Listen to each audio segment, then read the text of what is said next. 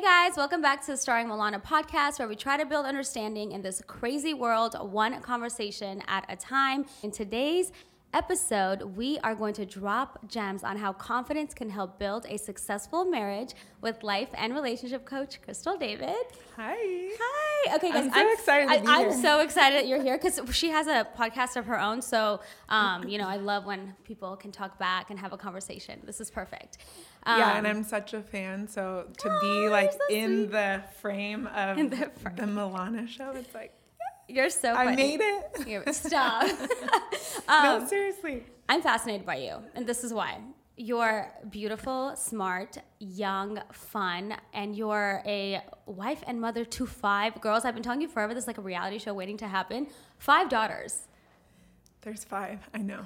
How? How did it happen? Yeah.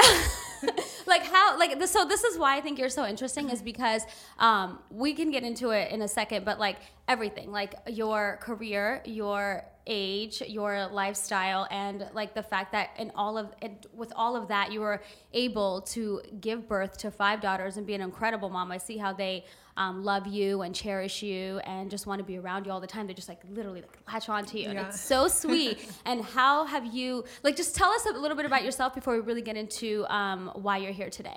Yeah. Well, again, thank you for having me. And excuse me, sorry.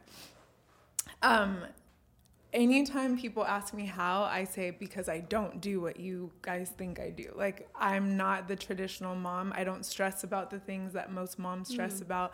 And then I think when you see a mom that has like 1, maybe even 2 kids, they think it's that times 5. But when you have 5, it's like today, for example, I was getting my makeup done and I'm like, you get your sister dressed, you get her, make her a waffle, nice. You like go grab me something. I need this. So it's like, I tell people my selfish trait has worked for me because I'm not the mom that's like, I'm going to die for my kids. It's like, I'm not dying. So someone's going to die. It's not going to be me. You guys figure it out. There's 5 of you. Like, I love myself too much. I'm not the one going out. So that works for me. And that's why I help women with that, because my pendulum is so far over here that I'm just not the mom that's like, I lost myself and I don't know who I am. It's like, no, like, mommy's getting makeup done. So figure it out. Like, you'll be fine. If you're late to school today because I couldn't make breakfast, you're going to be late to school. Like, yeah. But most people like stress out and they'll just sacrifice themselves and think they can't do it. But I just find a way to do it all. That's so interesting that you're saying that, because I always envision myself as somebody who is hoping to take that route. And when I say that to people, they kind of side-eye me, or they look at me kind of like, oof, like maybe you're not, meant to be a mother. And I'm like, damn, like, should I not be saying this out loud? Because for me, I always envisioned myself as someone who was a little bit more selfish, because I know that the selfish, better version of me is going to be a better mom at the end of the day. So it's going to be a better mentor. I'm going to be a better teacher to the kids. You know what I mean? Yeah. But people make me feel like, well, don't listen to what people, that's the biggest problem with life, is people do things for what other people will think. So if I cared what all the opinions are of me, I would not be who I am today, because I get judged by my in-laws, by everyone. They think I let my kids run around looking crazy because I'm just not, like, again, like when we're getting 5 ready, the only time I'm stressing about getting 5 kids ready is if we're going somewhere like we went to a fashion show recently. So of course, like, I took out the time, I got all their outfits laid out. But any other day, I'm like, wear whatever you feel like wearing, things like that. And then people talk about me like, you have your kids looking crazy, or, whatever. Or I'm the mom that food will fall on the floor. And I'm like, 3-second rule. Like, I mean, what the hell? I grew up on the 3-second rule. What's wrong with the 3-second rule? People are starving. Eat the food off the ground. Exactly. So there's just a lot of things I do that are very unorthodox, and I just have the gift of not caring what people think. Well, that's amazing, because it sounds like to me you're kind of releasing control, which a lot of us have a hard time doing. I feel a lot of us like, and I do in other parts of my life too, where it's like I have a hard time giving up the control, because it's like you don't know what's going to happen, right? The fear of not knowing. So it's like when you're like, you know what, with my kids, I'm just going to release it, and whatever happens, happens. If they eat the food off the floor, they'll be fine. You know what I mean? Maybe Yeah. Control. I was just talking about that this morning in our mastermind call, about how we try to change and control things that we can't, and a lot of our energy is sucked from those things, like, and it's just like, no, I'm just so late. Like, one of my good friends, she was just telling the story about when she first met me and my mom, and she was like, what is she on? Is she on Valium or whatever it is? Like, she literally thought that I'm so calm. Like, how is she doing this?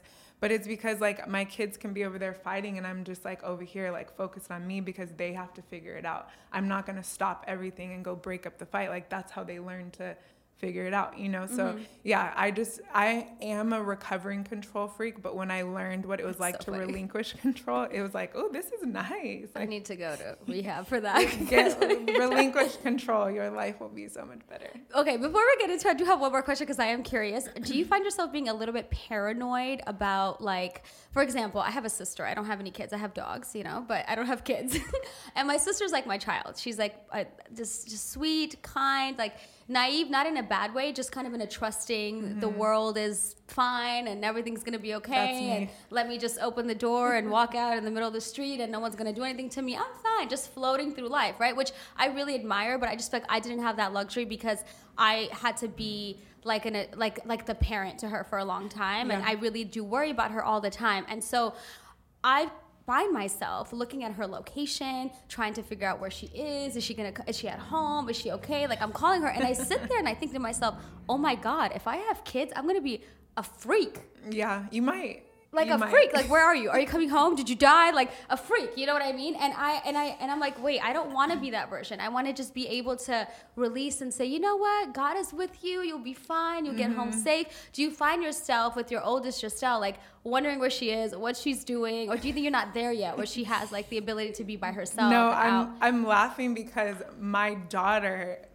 So where were we? We were going to one of her games, and she was like, you're bringing all of the girls by yourself? And I was like, what do you mean? Like, you're saying it as if I can't handle it. She's like, I'm just saying, Mom, like, are you sure you want to do that? So she worries more than I do because I am like your sister. Like, I'm just carefree. My husband has to tell me, like, you can't leave the door open because then, you know, people could come in when you're gone. Like, I don't think of things like that. And I don't know. Yeah. I always tell people I'm just missing the marble, like, of worry. I don't have a worry marble. That's so nice. It's everything is a detriment. Like, there's everything that it works for you and then it can work against you, right? Yeah. And so to answer your question about, like, am I worried like that? I'm not. Like, I was also, like, the other day I went out of town from Friday to Sunday. I didn't call not once.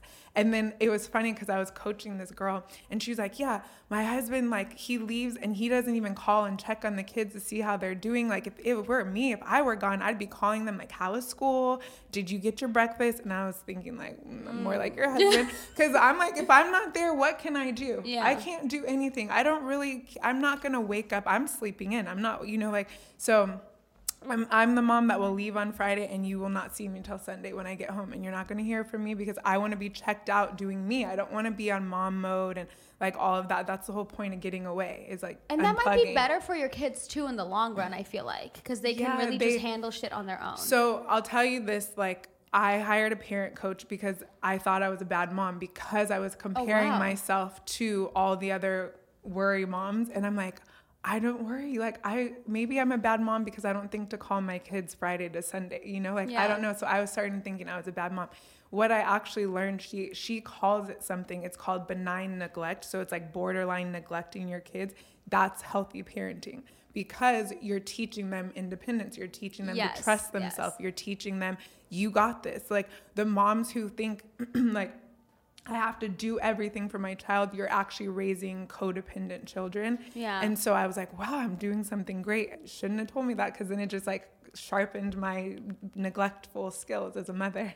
No, I love that. But it was validating that I'm like, I'm actually, no wonder I get such compliments of my kids that they're so independent, they're well behaved, they're great kids, but it's because they've been raised borderline neglect. Like, I'm not helicoptering over them. Mm-hmm. And, you know, part of that has been my own trauma and disconnect. And part of it's just been, there's too many of you guys. I can't be everywhere. It can't be pulled.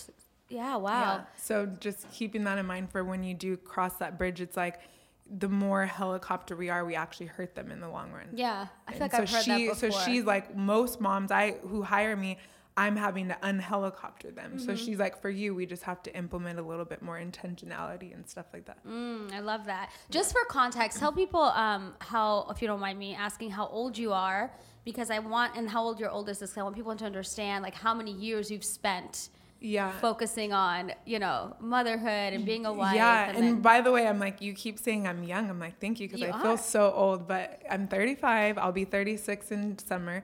And, I had Giselle, my oldest, so I was pregnant at 20 and I had her at 21. Like my birthday was July and then I had her in August. And, I was in college, like when I got pregnant with her. Looking back, I'm like, I am really weird. Like not weird, but like a lot of people would drop out. Like even my counselor was like, you should just, come back. You can always come back. I was like, no. So I was like in class giving full presentations with a belly, people just looking at me like, that's that girl that's knocked up by the Colts player. Like I was like at the talk of the school and didn't even know it. Like I didn't know that until friends that I went to school with were telling me stories of what people were saying. And I was like, oh, I didn't even notice. Like I was just living my life. Good. But yeah, so anyways, had her in college and then we waited 4 years and then we had our second and then it was boom, boom, boom after that. So your entire 20s, you basically spent. I was pregnant from 20 till 32 basically. Wow. Yeah. 31, I mean. How do you feel about that? Like, it's like you're sacrificing. So I'm 31, right? And I don't have any children and I lived my 20s and that's one way to look at it. But here you are you have a family, you have 5 children, you've created something. And it's like, do you feel like you missed out on anything in your 20s or were you still able to balance it? Because that's the first thing that comes to my mind is like your 20s are like. So I love this question because I actually want to write a whole book about this because what I'm finding in conversations, most of my college friends are where you're at. Like they're my age or 30 to 35, no kids, not married. And then I'm married with all the kids. And absolutely. Like I feel like I'm a 35-year-old itching to be 18 right now. And I'm like, I'm the girl that's like, take me to the club. I want to swing from the chandelier. I want to be drunk all weekend. Relive that. I literally feel like I'm ready to be 20 now that I'm pretty 99% sure I'm done having kids. So now like something clicked in me in the last year that I'm like, it's like my wild woman is emerging.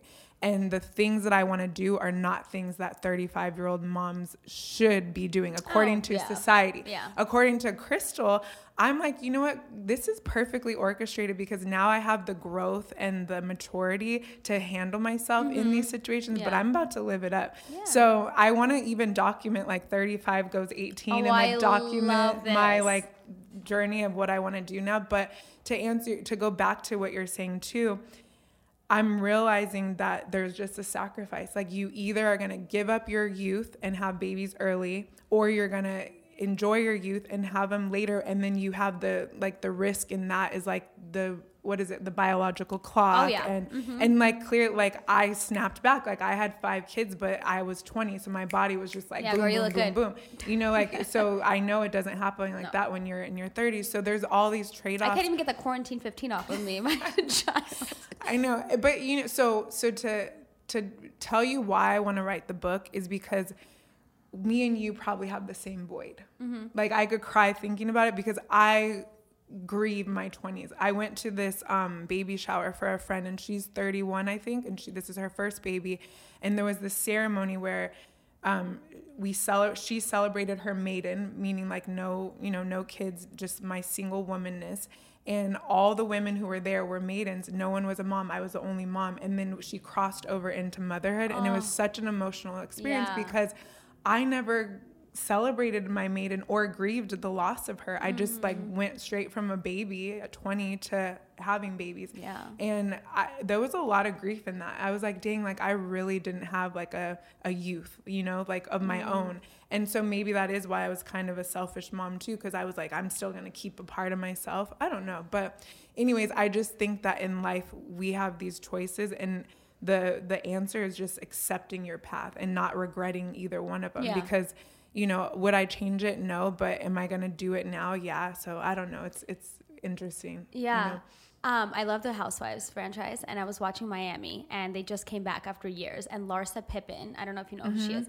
So Larsa Pippen came back, and she's like on OnlyFans, and she's clubbing, and she's doing this and that, and people are just, the judgment is beyond, right? And I'm just sitting here thinking to myself, this woman met Scotty when she was 21. She had 4 kids. She was with him for almost over 20 something years. She's single for the first time. And so she didn't have her 20s. My story. She was right a there. mom. Yeah. She was traveling, building a house here. He got traded. She went. It's like, that was her life. And like now she's like, oh, wait a minute. Like I missed out on all this. And she's like living her life. Yeah. And people just like couldn't understand it. They can't like, wrap their head around it. Yeah. And I'm like, what do you like?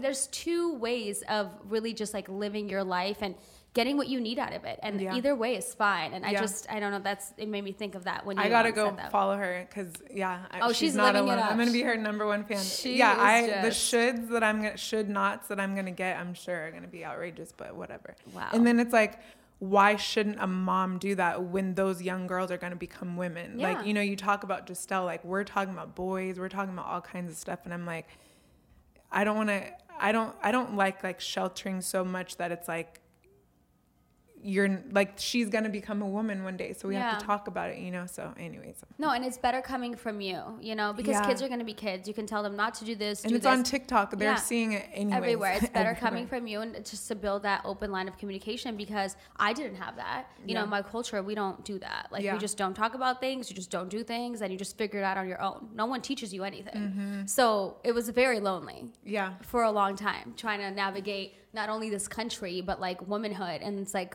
you can't even have this conversation with your parent. That's a whole nother part. Womanhood in itself is so complicated, like because we like, that's part of what's ruffled my, you know, womanhood in this season is I read this book called Mary Magdalene Revealed, and it's about Mary Magdalene, who if you know anything about Bible, you probably just think of her as the whore.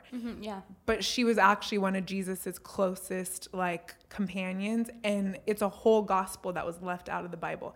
That rocked my world because I'm a Christian woman raised like Bible, whatever. And it's like, I have all these Bible thumpers saying, you're a sinner, you're this, you shouldn't do that, you shouldn't do that. And then I'm looking at this gospel, like conveniently was left out of the Bible. Then I listened to this other podcast about where Catholic Church was created from men, greed, power, patriarchy.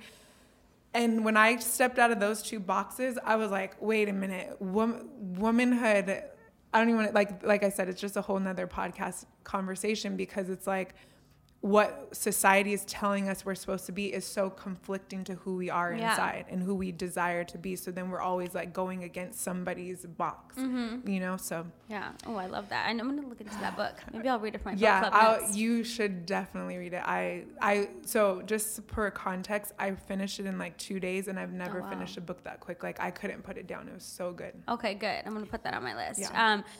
Before we get into it, I want to ask you one more question.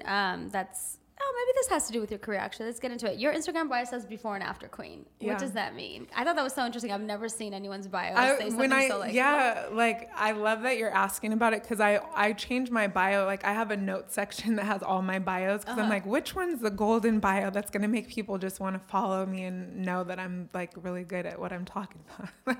So I'm like, what's catchy? So I put that because I did this training with this guy, shout out to Mark, and he was teaching me how society's propaganda loves like a before and after, like a transformation, like a yin and yang type of thing. And I'm obsessed with yin and yang, like with the fact that you can't have up without down, you know? And that's how I feel like right now in this season of my life. I feel so alive because I'm afraid, but I'm excited. I'm sad and lonely, but I'm so loved. I'm feeling all these emotions instead of just autopilot. I didn't realize how autopilot I was living. I was like, wake up, get the kids to school, do this, do that, go to bed, repeat. And that's what I'm doing. Now I'm doing new things, like coming to LA more often, hanging out with new people, doing new things.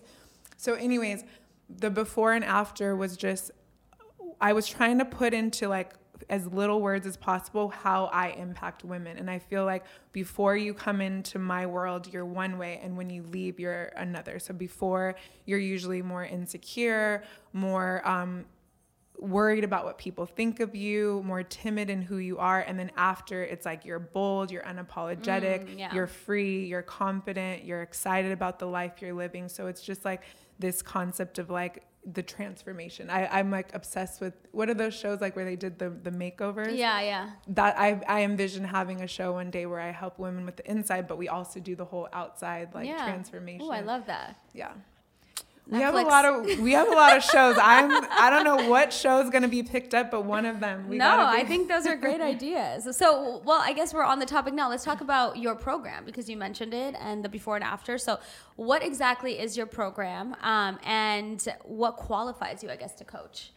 Yeah, so it's called Her Playbook, and it came from, so play is an acronym. I really want to return women to play. And that came from, so what qualifies me is life experience first and foremost. That's how I got into this. I didn't ask to become a coach or a mentor. I was just blogging my life experiences, and then people were like, me too, me too. And then I started getting questions like, do you coach? Do you mentor? And I was looking like I'm the mess here. Like, what do you mean me coaching you? Like, what are you talking about? And the more I got it, the more I was like, you know what? I don't, but let me see. So I started a program back in like 15 or something. And it was like your purpose guide. And from there, I saw that I loved just bringing women together and teaching them what I had learned. And that's really what all of my programs became. It was like where I came from, how I got there. I just reverse engineered it. And then I would survey people and ask, like, what do you need? And it was like the same things: confidence, connection, community, communication in the relationships. It was like these core things. And so I would just ask myself, like, how do I communicate? How did I get confident? How did I, whatever. And then I just created like a formula from it. But then once I started having people's lives in my hands, I'm like, I need to do more. So I went and did some programs, some certifications. And in one of them, in order to graduate, we had to create a thesis. It was a PhD program. We had to create a thesis, and mine was play. So the P is like returning to your power. The L is self-love. The A is adventure. And then the Y is youthfulness. And so I really want women to know their power, their identity, to love themselves. That's the ultimate love. Like, so many women are focused on how to get a man to love me. It's like, sis, love yourself. Yeah. Like, men will love everything walking. Not really, like, not serious. I hate generalizing men, but by nature, biologically, men are visual. They will like any beautiful woman that walks in front of them. But what sets you apart is loving yourself. That's a different type of vibe. Like, they sense that. And I get it everywhere I go. It's like, yeah, you're beautiful, but you're different. And I'm like, what's different about me is that I love myself. So, and then the adventure, I don't think people play enough in life. People are in the rat race. They're working until they die. They're overworked. They're underpaid. They're miserable. They're living for the expectations of society instead of to the terms of their soul and their calling.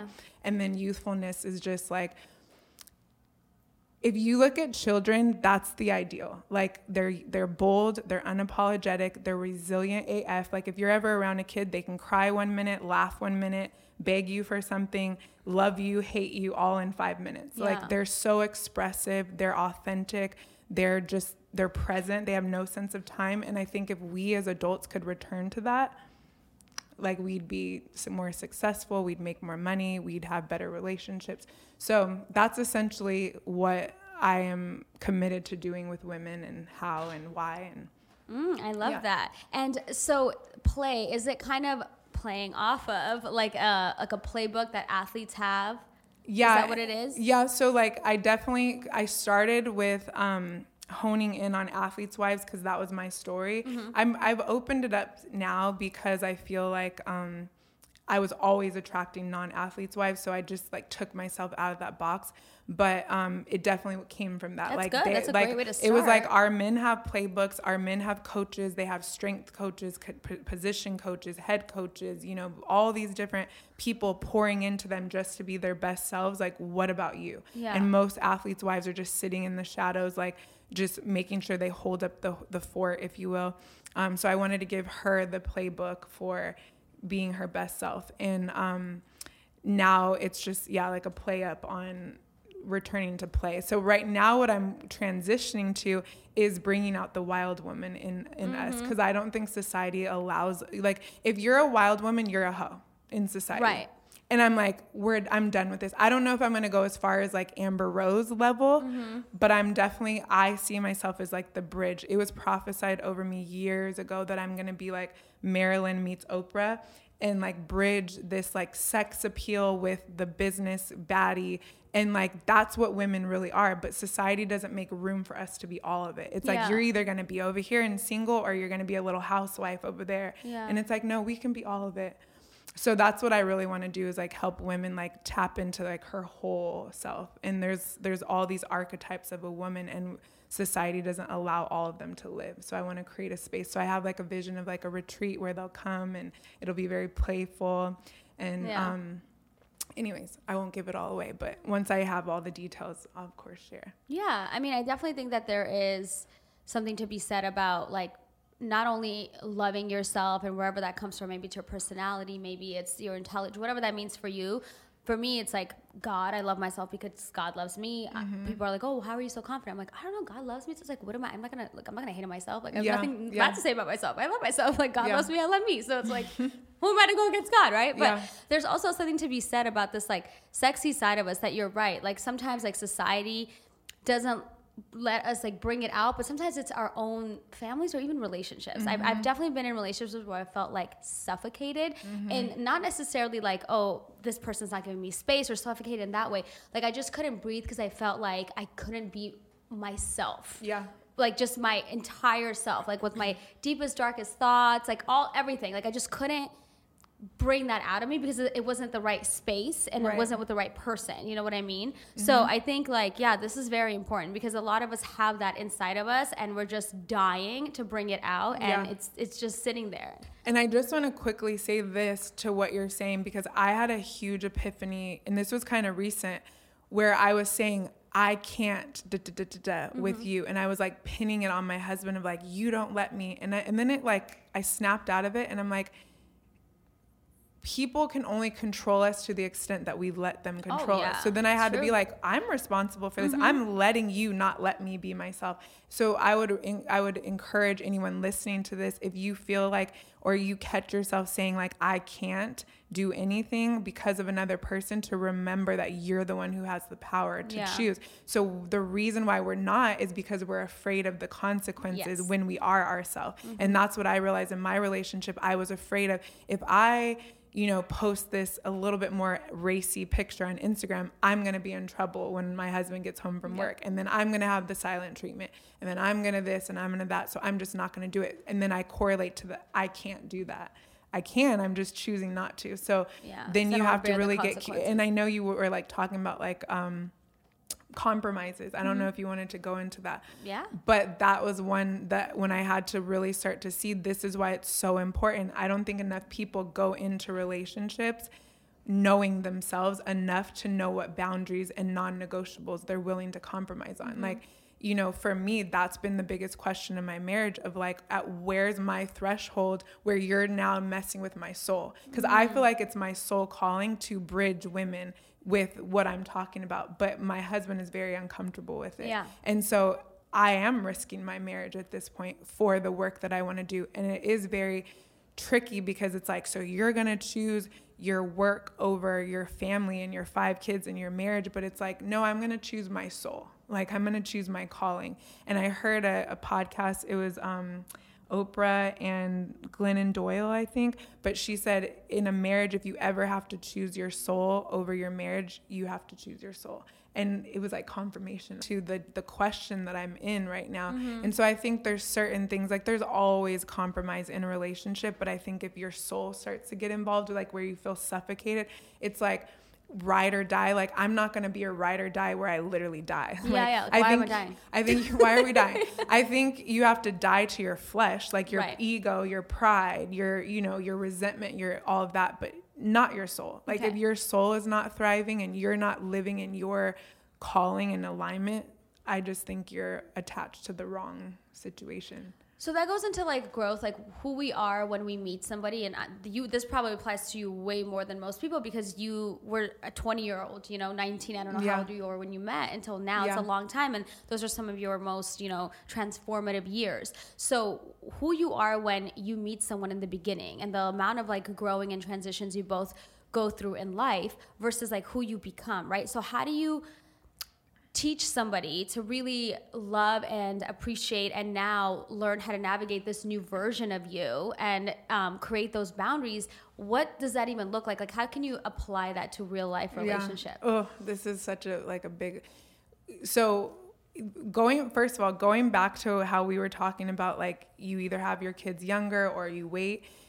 I'm so confused. It's like questions for Jesus. It's like, why did you make our bodies to create children like young? Like, why do we start our periods at 13, 14? But then mature wise, we don't even know ourselves till we're like 30 something, you know? That's like true. It's so weird to me, because it's like, so for me, what it's been caused, and I give this forewarning to everybody that I'm coaching. I am not your guru. I'm not your God, and I don't have all the answers. You'll hear me quote Jesus. I have clients who are every religion and no religion. So what I'm getting at with that is I don't have all the answers, you know, like I just don't.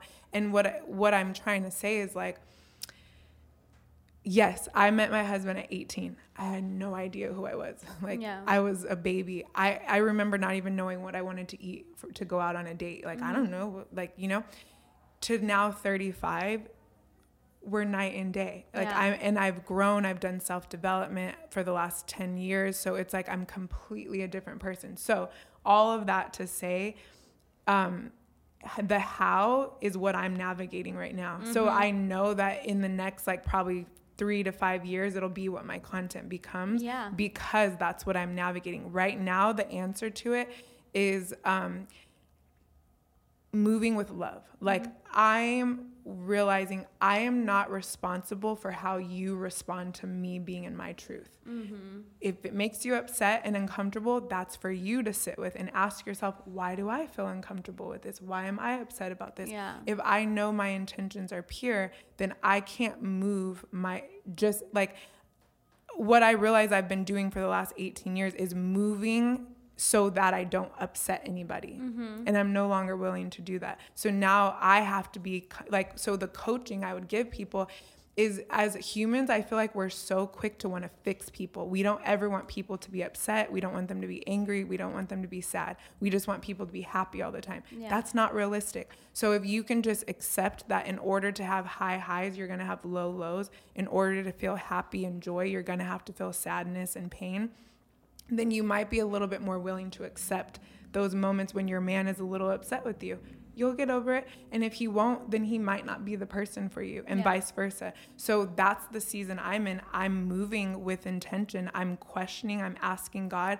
And it got to the point where I was like, look, now you're offending me because you're making me feel like I'm not connected to God. I talk to God every day. God is moving me in this direction. God is opening up these doors. And let's just say I'm missing the mark. If you're my life partner, fall down with me. Oops, okay, maybe I missed the mark on that. Maybe I shouldn't be, you know, talking about sex so openly as a mom of 5. Okay, my bad, made a mistake. Let's keep growing. But if you're just going to X me out because you don't agree with who I am and what I'm doing, I have a problem with that. So I would just say, like, as you're navigating growth with another human, both parties have to be accepting of one another, and they have to be willing to let that person grow, and have to be okay with discomfort, because it's going to be uncomfortable. I mean, I can't imagine being my husband on the other end of me right now. Like, I'm like, some days I'm like, I want to be a stripper. Like, I literally want to be a stripper. I'm dead. I've always had an infatuation with them. And then one time when I was like 18, 19, it's quite the skill. And I've taken pole dancing classes, let me tell you. So I'll tell you why I want to be a stripper, because I'm always about the next challenge. And getting uncomfortable. And I haven't done anything lately that made me really uncomfortable. And that scares me to death. Like, a woman who can be so confident in her body to dance in front of a room full of people, you're on another level. So now I'm like, I just want to do it and just see what it feels like to be on the other side of that, and to like channel whatever you're channeling, to like kind of pretend to be into these guys, you know, and like go try to get the most money. Like, it sounds so fun. That's hilarious. But to be married and then have kids, I get it. Like, of course, my husband's like, you're psycho. Like, what do you mean you want to be a stripper? And I'm like, I can do it in a little city. No one will even know. Like, it's in a Palm Springs. Listen, I've been to a strip club in Palm Springs. Nobody will ever know. Like, in a perfect world, my husband would just be like, all right, babe, I'll be your photographer. But no, that's not how it's panning out. So, like, I don't know. So I think I might have to just settle for classes, like you said. But it's a start. Maybe you like it so much you just keep going. I don't know. One thing that I thought about when you were talking is about your journey and trying to figure out what the answer to that question is. I think that people, they say, I don't like change, right? You hear people say this all the time. Oh, I don't like change. I don't like change. But we adjust to change every day. I mean, there's new technology. We have to figure it out, right? Yeah. There's like new ways of like even unlocking your doors. We're using keys, then we're using a card, then we're using a fob. Like you have to adjust to change every single day. Whether it's you go to the doctor and they're like, this is not your diet anymore. You need to change it, right? So we're changing all the time. But when it comes to our relationship, the thought of change, it just like, it's not the same. We don't look at our relationship and say, okay, it's just like a part of life. We're going to change. People see someone changing in a relationship. They're like, you're not who I married, you're not who I thought you were. And it's like, yeah, I'm not, because it's been X amount of time. And naturally I'm going to change as a person. I'm having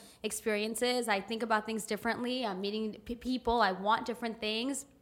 And it's just so crazy that we don't apply that same outlook, whether we like it or not, whether we like change or not. We understand we have to adjust in life, but for some reason in relationships, we just like, we can't bear it. Yeah.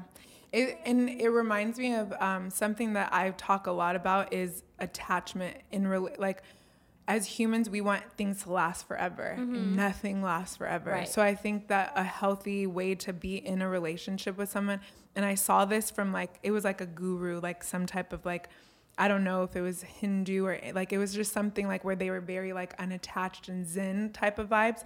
And he was saying the ultimate form of love is to just love right now and not be holding on to like, you're mine forever. And the reason why I bring that up is because that's the same thing when it comes to change. It's like you want your partner to be that same person that they were, but if you can unattach and embrace who they are, I think that, to your point of why do we not apply that same energy, I'm starting to question. This is another thing that's in theory. I'm not like staking this like in a year from now I may think differently, but right now I'm like, maybe we're not supposed to be with one person forever. Maybe there is seasons. To my point of why did God create our bodies to create babies so young, but like then we don't mature and know who we are. Like, what if we're supposed to create babies with one person and then we have a second life where we create another level of life with someone else? I don't know. But society is based on propaganda. So you have to look at Disney, fairy tales. We're programmed to think relationships are one person for the rest of your life. But there's a lot of science that says we're not even monogamous creatures. We're not even meant to be with one person. Again, coming from the girl who wants it to last forever, who is the most psychotic, like touch my man and I'm going to cut you type of person, I also am having to evolve. The more my consciousness evolves, the more I'm like, holy crap, maybe we missed the mark on this one. Maybe we have it all wrong. Maybe we're not supposed to tie one person down forever, because why is cheating such a big thing? I don't know if you've heard of the book, Esther Perel, The State of Affairs. No. I haven't finished it, but she basically is like, I'm not going to not address cheating and infidelity. It's in most relationships. Right. And I'm like, oh my God. Like, so again, it's one of those things where it's like, are we forcing something that's not natural? I don't know. It's like a battle, because I think you'll understand this too, because of religion or spirituality, whatever you want to call it. Like, no, hello rib, hello wife, hello husband, forever. We don't get divorced. We don't have affairs. So it's like, how do you try to balance that? Because I know there's no balance, honestly. You're probably trying to figure it out, like you said, but it is something to think about, because if science is telling us, I don't think we're programmed to necessarily be with one person, but the Bible is saying something else. Well, that's why I mentioned the Bible. So another thing that has taken me out of my box is I'm questioning the Bible for sure. Yeah. Because there's it's not just Mary Magdalene's gospel that was left out of the Bible. There's other gospels that were left out that were men's gospels. But for whatever reason, not only was Mary Magdalene's gospel left out, but the first 6 pages were destroyed. There's something in those truths that the power didn't want us to know. And the reason why I say that is because religion, from the podcast, I am not a philosopher. I'm not a historian. So I'm not trying to educate you guys, but I'm just telling you guys where my head is at. When I listened to the podcast, Her Story, the fall of matriarchy came from the rise of patriarchy, which took women out of power. Right. Women had the land was working well with men and women equally in it, because women weren't about greed and power. They were about community and growth and creation. Mm-hmm. Men were like, I just want it to be mine and this and that and blah, blah, blah. No offense. I love you. I love men. We need men. I love you guys so much. Like so much. I'm just don't shoot the messenger. Yeah. Okay. So my point of all of that, because I know I'm like all over the place with this, because this is one of those things my head is still trying to wrap around. But what I'm trying to say is I'm not sure if religion is all dialed in. Like, you know what I'm saying? And then it's the same thing of like, you're not going to tell me that Muslims, Christians, Catholics, Jews, like all the different Hindus, Buddhists, only one set of us are going to heaven. Stop it. Right. Yeah. Stop. Like, I'm sorry, but that's my problem with Christianity. Yeah. I'm born and raised, but I have certain things that just are not going to sit well with my soul. So to that point, I just think there's certain things that we picked and pulled. And of course, to a man, do you know just think of Marilyn Monroe for a second. Yeah. Iconic.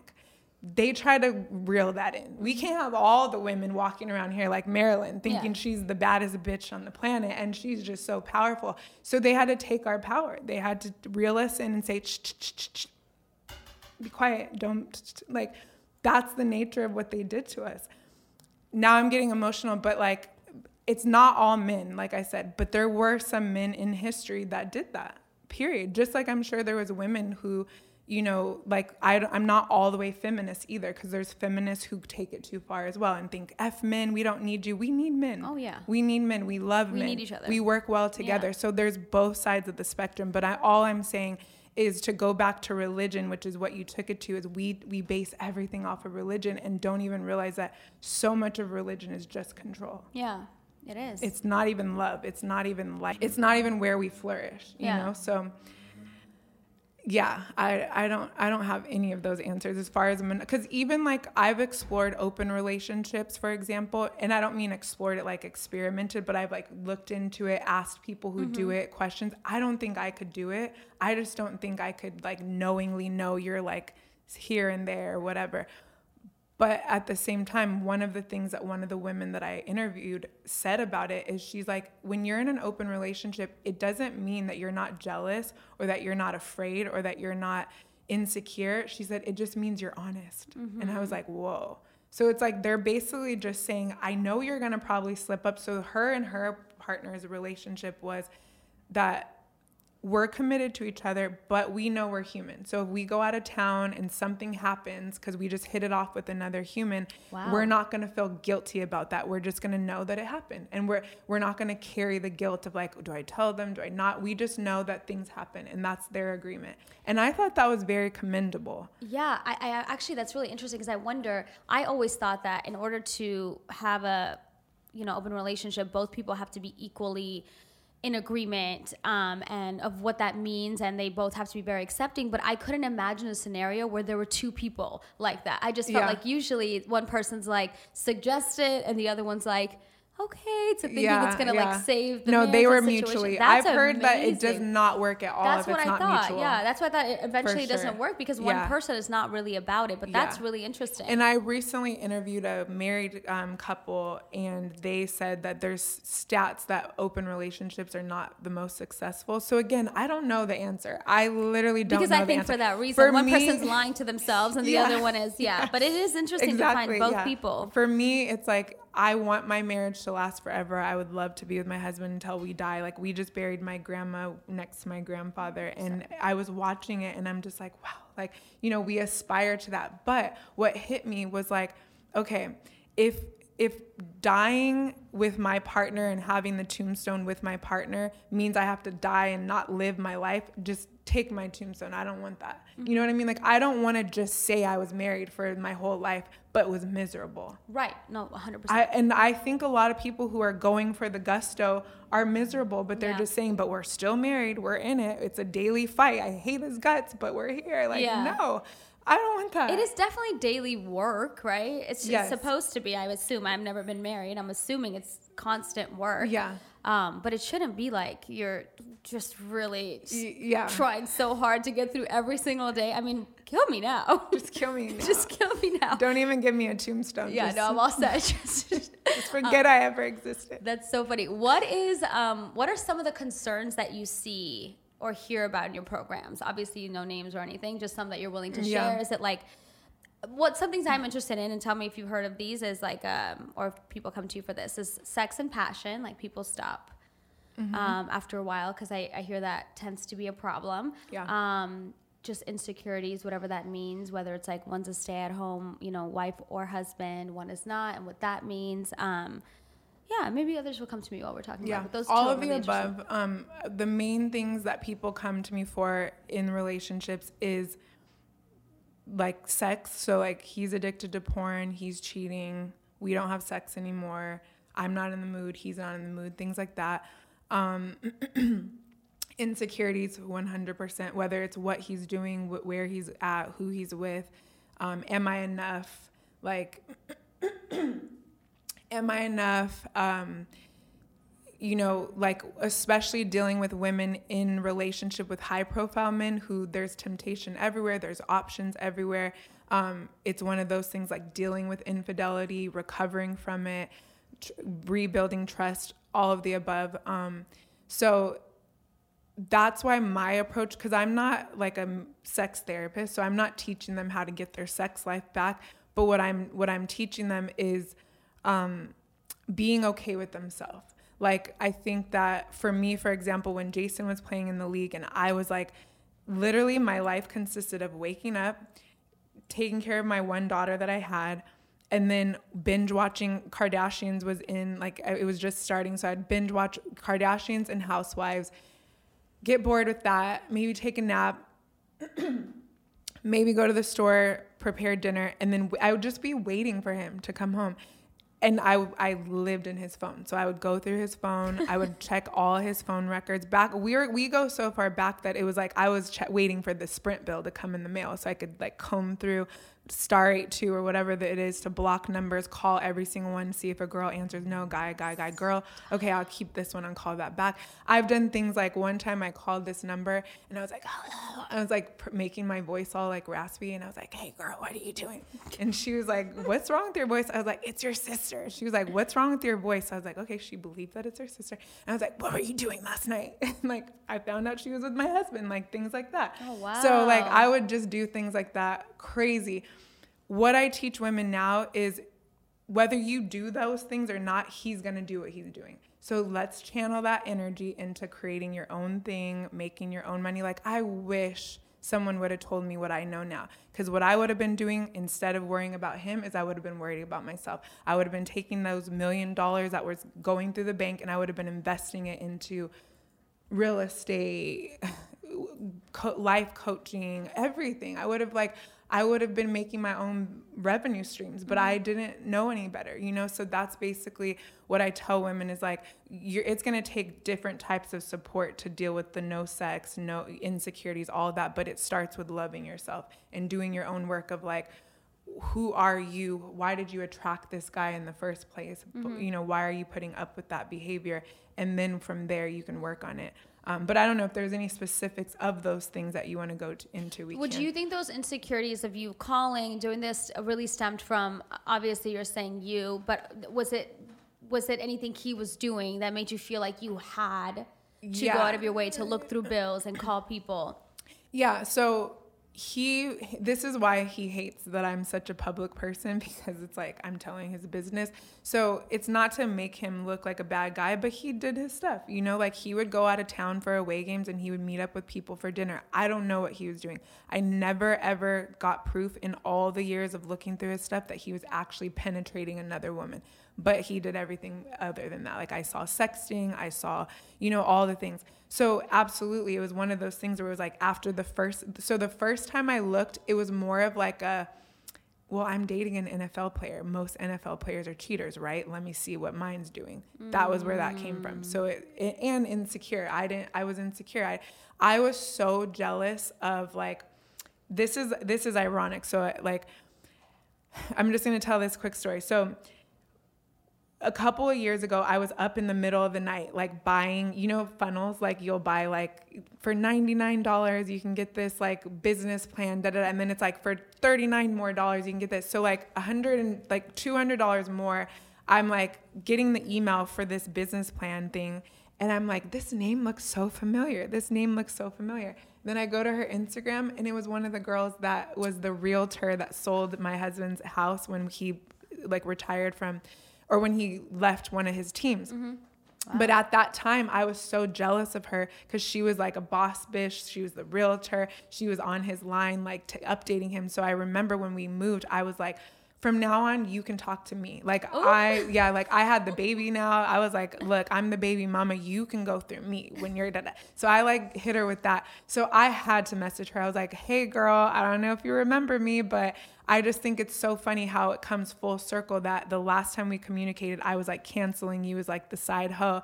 And now I'm like buying all your stuff on Instagram. That is so It was funny. so crazy. But she was like, of course I remember you, girl. And now we're like Insta friends. You know, it's cool. We support each other, whatever. But I loved that evolution because back then they were my enemies. If I were me today, I would be like, girl, put me on. How do I get in real estate? How do I become an interior decorator? How do I become an event planner? I was canceling. How do I do PR? Or like the PR girls I was canceling, I would have been like, put me on, get my podcast out there. Like, how do I like level up? But my head wasn't there. My head was in, you're trying to have sex with my husband. Yeah, that everyone was like, every female was a hoe to me. Yeah, and everyone was a threat. A threat, not a hoe, respectfully. Whatever. I love hoes. Like, whatever. No. I am one. No, just kidding. Oh my God, that's so funny. So you're saying you were staying at home, taking care of Giselle, your daughter, and watching like reality TV. But at the same time, after 4 years, you started having kids back to back. So we feel like, we talked about this. It is really sacrifice, right? So you're sacrificing your body, you're sacrificing your mind, you're sacrificing a career potentially. Did you ever look at him and just feel like resentment? Like, you don't even know what I have to do every day? Because I feel like a lot of women who have to, you hear like, oh, stay-at-home wives, it's not so bad. That's great. It's an easy life. But like, is it really? Because you are sacrificing, like, for example, day-to-day encounters with people, just like things you would see at work or driving, or just a lot. There is a lot that you're missing out on, or peace of mind. Kids are crying all the time, right? Did you ever look at him and think like, I don't think I ever, how do I say, like, there's this saying, he kept you barefoot and pregnant. Like there's a saying of that, and it kind of has a negative connotation. Yeah. It's kind of like he kept you out of the way. Yeah. I don't know that my husband intentionally did that, but that was basically what happened to me. Because now that I'm like in the world again, like going out, and I'm like, oh my gosh, like I was literally just locked up in the hills, like in a house, And my point of that is I didn't know any different. So for me, I wasn't looking at him like, you did this to me. And I always said, if I had to choose, okay, so when he was in the league, I was good. I was eating good. I was living good. I didn't have anything to complain about. Like taking care of a baby wasn't a complaint for me. Yeah. But I'm also different. Like I realized, again, because I don't have that worry thing, I'm not the mom that was like, I was just here all day and the baby was crying. For me, it was like, babies are supposed to cry. Like I never passed that off on him. But as he transitioned, and then we started equaling out a little more, and I started contributing and I started working and things like that, I didn't have resentment towards him, but I did start to feel like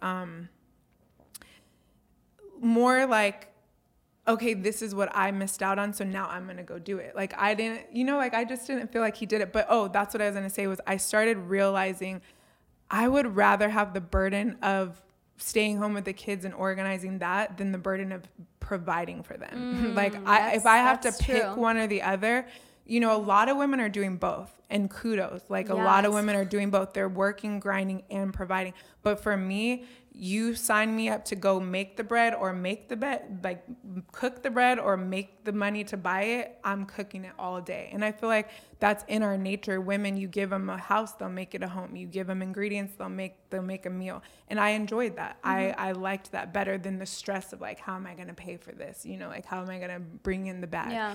So I always looked at it as a fair trade-off. It just was a fair trade-off. If I'm going to be living with someone who's cashing $1 million checks, I'm not complaining about a crying baby. And I was also the mom, because, you know, you talk about the controlling moms. I wasn't that type. So I hired help. I had a babysitter. So I was not 24/7. A lot of moms are 24/7. I'm like, sis, hire a nanny. Oh, no, I don't trust anybody to watch my kids. Well, that's your problem. Yeah, that's true. That's your problem. Because I am like, just not going to worry about that. I'm just going to pray over my kids and trust. Yeah, of course there's bad things that happen, but you can't live like that. My mom raised me to say planes crash all the time. You can't not fly. Cars get in accidents every day. You can't not drive. Yes, things can happen from a bad nanny. You can't live in fear of that. You just have to pray and trust that the best is going to happen, you know? So your mom said this? See, that's nice. And then it's you. My mom is a paranoid freak. I love her to death. Yeah, no, my mom. And I just trickled down on me over here. Just like everything is a problem. Everything is scary and everything is a problem. That's so funny. We're complete opposite. Like I'm seeing that a lot of people are like that. You know, it's no judgment. There's nothing wrong with it. It's just different. You just have to kind of unlearn that. I guess. Unlearning. Oh, that's a whole conversation that's for hard. another day. Yeah. Oh my God, I love that. So I did read some like conflicting studies about marriage and like how a lot of it ends in divorce. The general consensus that the most common years of divorce are around 7 and 8. And because you've been married for so long, I'm just curious, do you remember what your 7 and 8 were for you? And what was that like? Yeah, I don't remember where we were at 7 and 8. We've been together 18 years and married 12. So I'm curious, number one, are they counting like years being together or I think being it's married? Yeah, officially married. So, you know, I don't remember exactly where, but I did hear that. Like, I remember they call it the 7-year itch or something. Yes. And I remember like when we were approaching, so I do remember because I remember approaching it and being like, well, I'm not itching. You know, like I remember. Like, are you? So I remember being okay. Here's my thing about, one thing I'm learning about stats and labels and things that obviously science is science, numbers are numbers, but sometimes you have to also accept that you might be an outlier. You know, like I try not to get so wrapped up in what other things say and what people say, because then it's like you're waiting for that to be the thing, you know? Yeah. And actually Jason, my husband, is really good about that. Like he's very against the norm. So he's like, well, just because that's what they said, that doesn't mean. So it's like, we probably both collectively were like, we're not going to have a 7-year itch because they say that there is one, you know, like I could see us being like that. But what I would say to that is I think whether it happens at year 1, year 7, year 17, every relationship is going to go through ups and downs and trial periods. And the truth is like between 90 days to like 6 months, your honeymoon phase is gone. So that like that biological, like physical attraction and those butterflies and that like, I just want to eat his face, like feeling is going to go away for every couple. So it's always going to be a matter of choice at that point. So even if you do get to the 7 years, I would just say, you have a choice. Like, do we want, like where I know my husband and I are at year 12, we're at the point where we agree that our marriage we had is dead. Our marriage we had when we got married 12 years ago is no longer that. Now we're rebuilding. What is the marriage we want to create the next 12 years?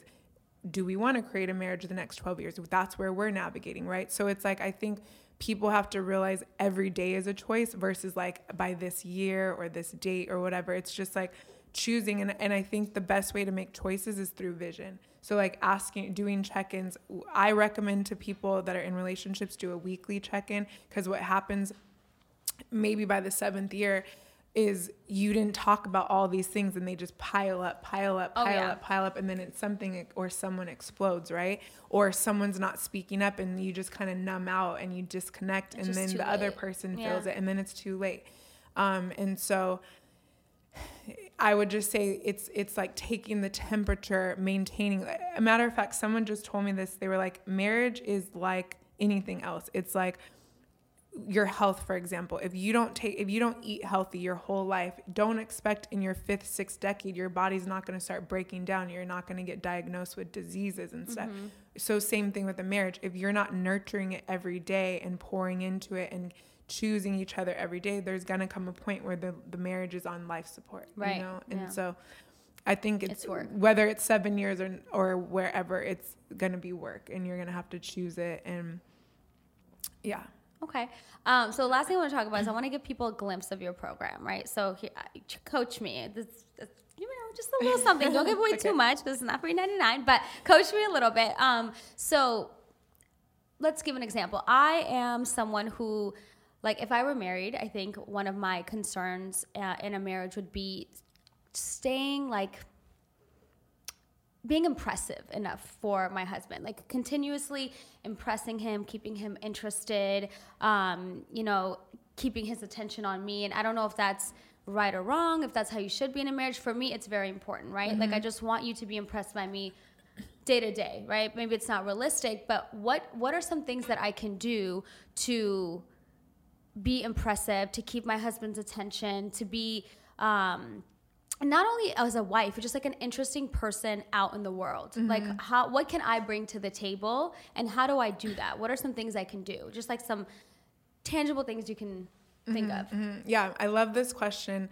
And since you said coaching you, so I'm going to be Coach Crystal instead of like Friend Crystal, because Friend Crystal would be like, girl, keep your hair done, like keep yourself together. Like, I'm all about the external keep up. Like, my first Instagram name was Kept Up, and I'm mad because I don't know the login password because I want to like bring it back.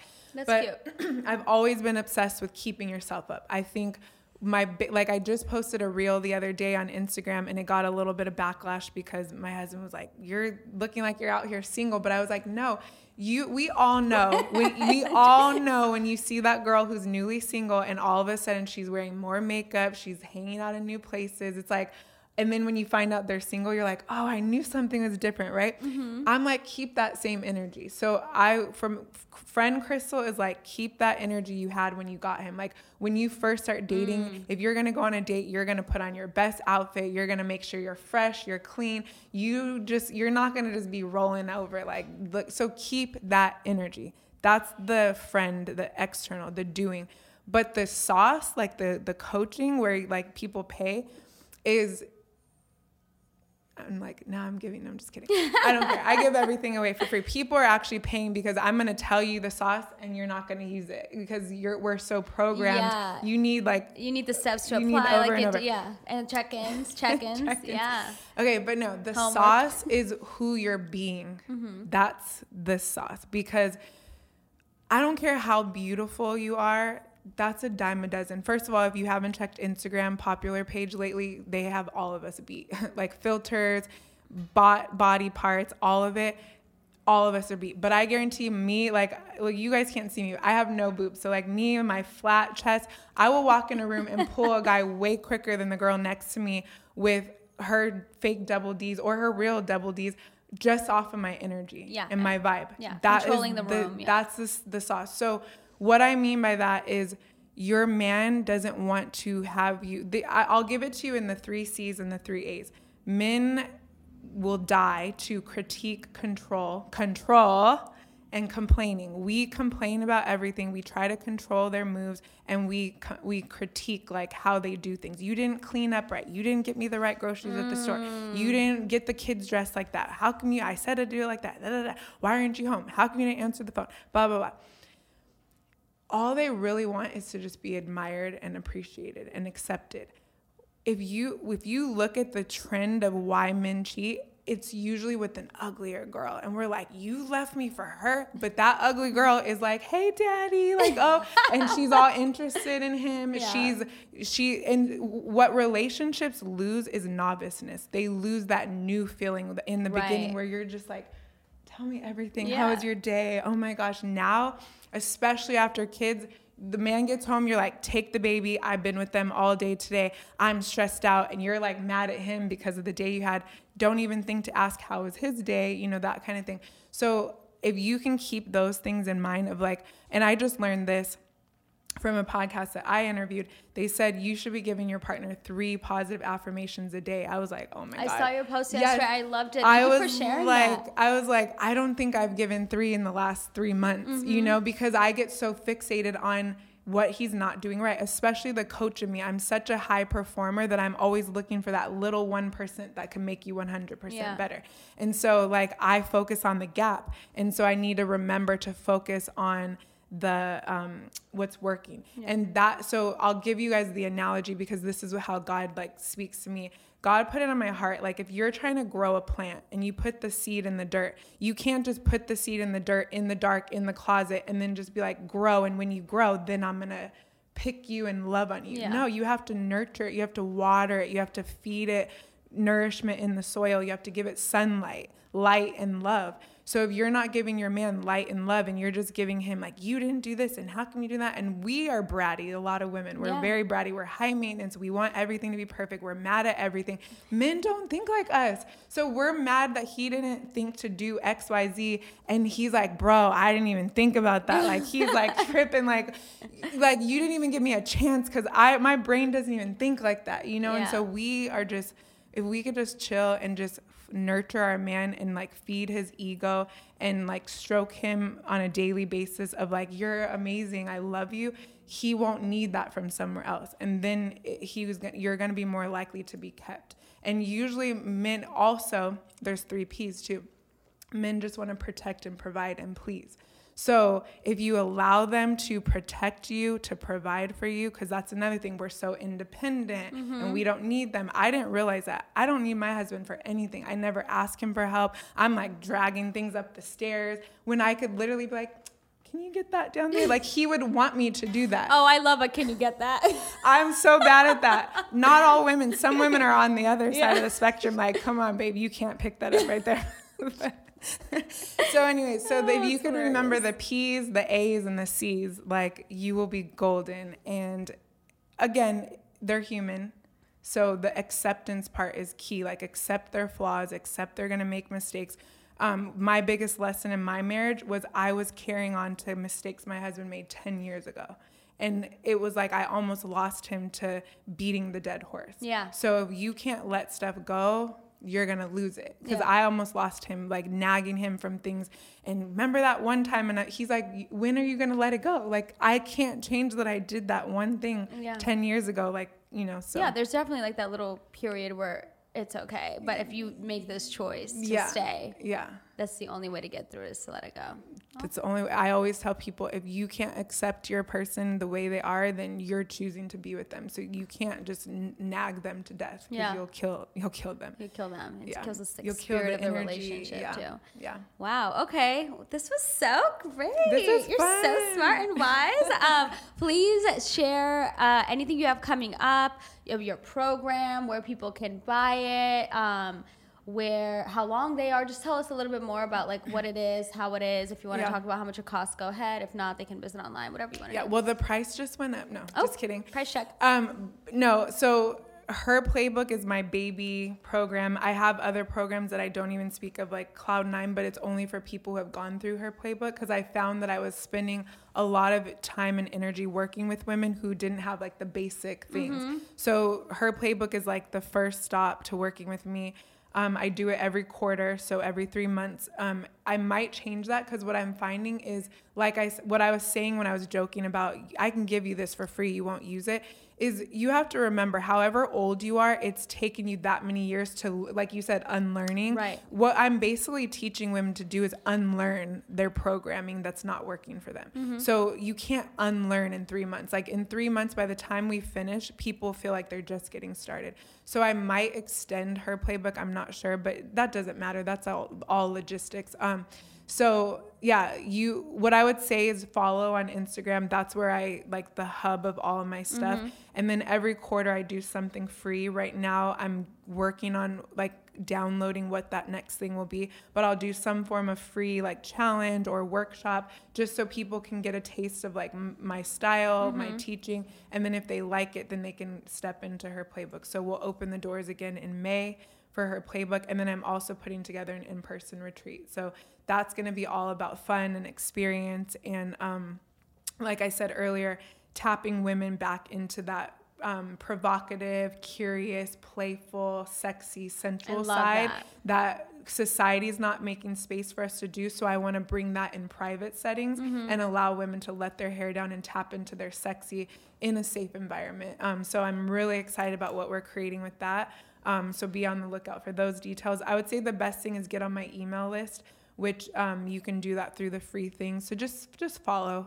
Maybe put notifications on, because these algorithms on Instagram, it's like, oh my gosh, you will probably not, you're going to have to look for it, or just DM me. I live in my DMs. I answer every single DM. So DM me if you're interested and you're listening to this. That's the best way. And then I can directly send you whatever it is you're interested in. I would say that's the best thing. Okay. What's your Instagram? It's Crystal C. David, and it's KRISTEL.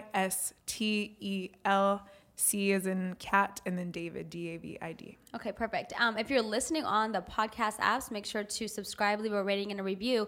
But you can always watch this on YouTube to see how pretty beautiful, graceful Crystal is. And that's youtube.com/starring Milana. Make sure to follow me at starring Milana. Thank you so much for being here. I'm going to just say it again. This is when Milana texted me about being on, I was so honored. I'm like, I made it on her podcast. Because I look at her, like, she's helped me with my content creation and stuff. So I look at her as the guru in this space. So to be on was a pleasure. So thank you so much. I loved having you. Yeah. Thank you. Like, because I look at you as like, this is not a bad thing. This is a good thing. Like, you have like a standard. So I'm like, if I meet her standard, like, I'm all nervous. Like, am I fidgeting too much? Am I touching the mic wrong? You're great. You're so insightful, and I loved this episode. I love talking with you. But no, I love when people make me feel nervous. So that's a compliment to you, because it doesn't happen all the time. But okay, well, thank you. Thank you for being here. Yeah. Thank you guys for watching. Thank you for listening.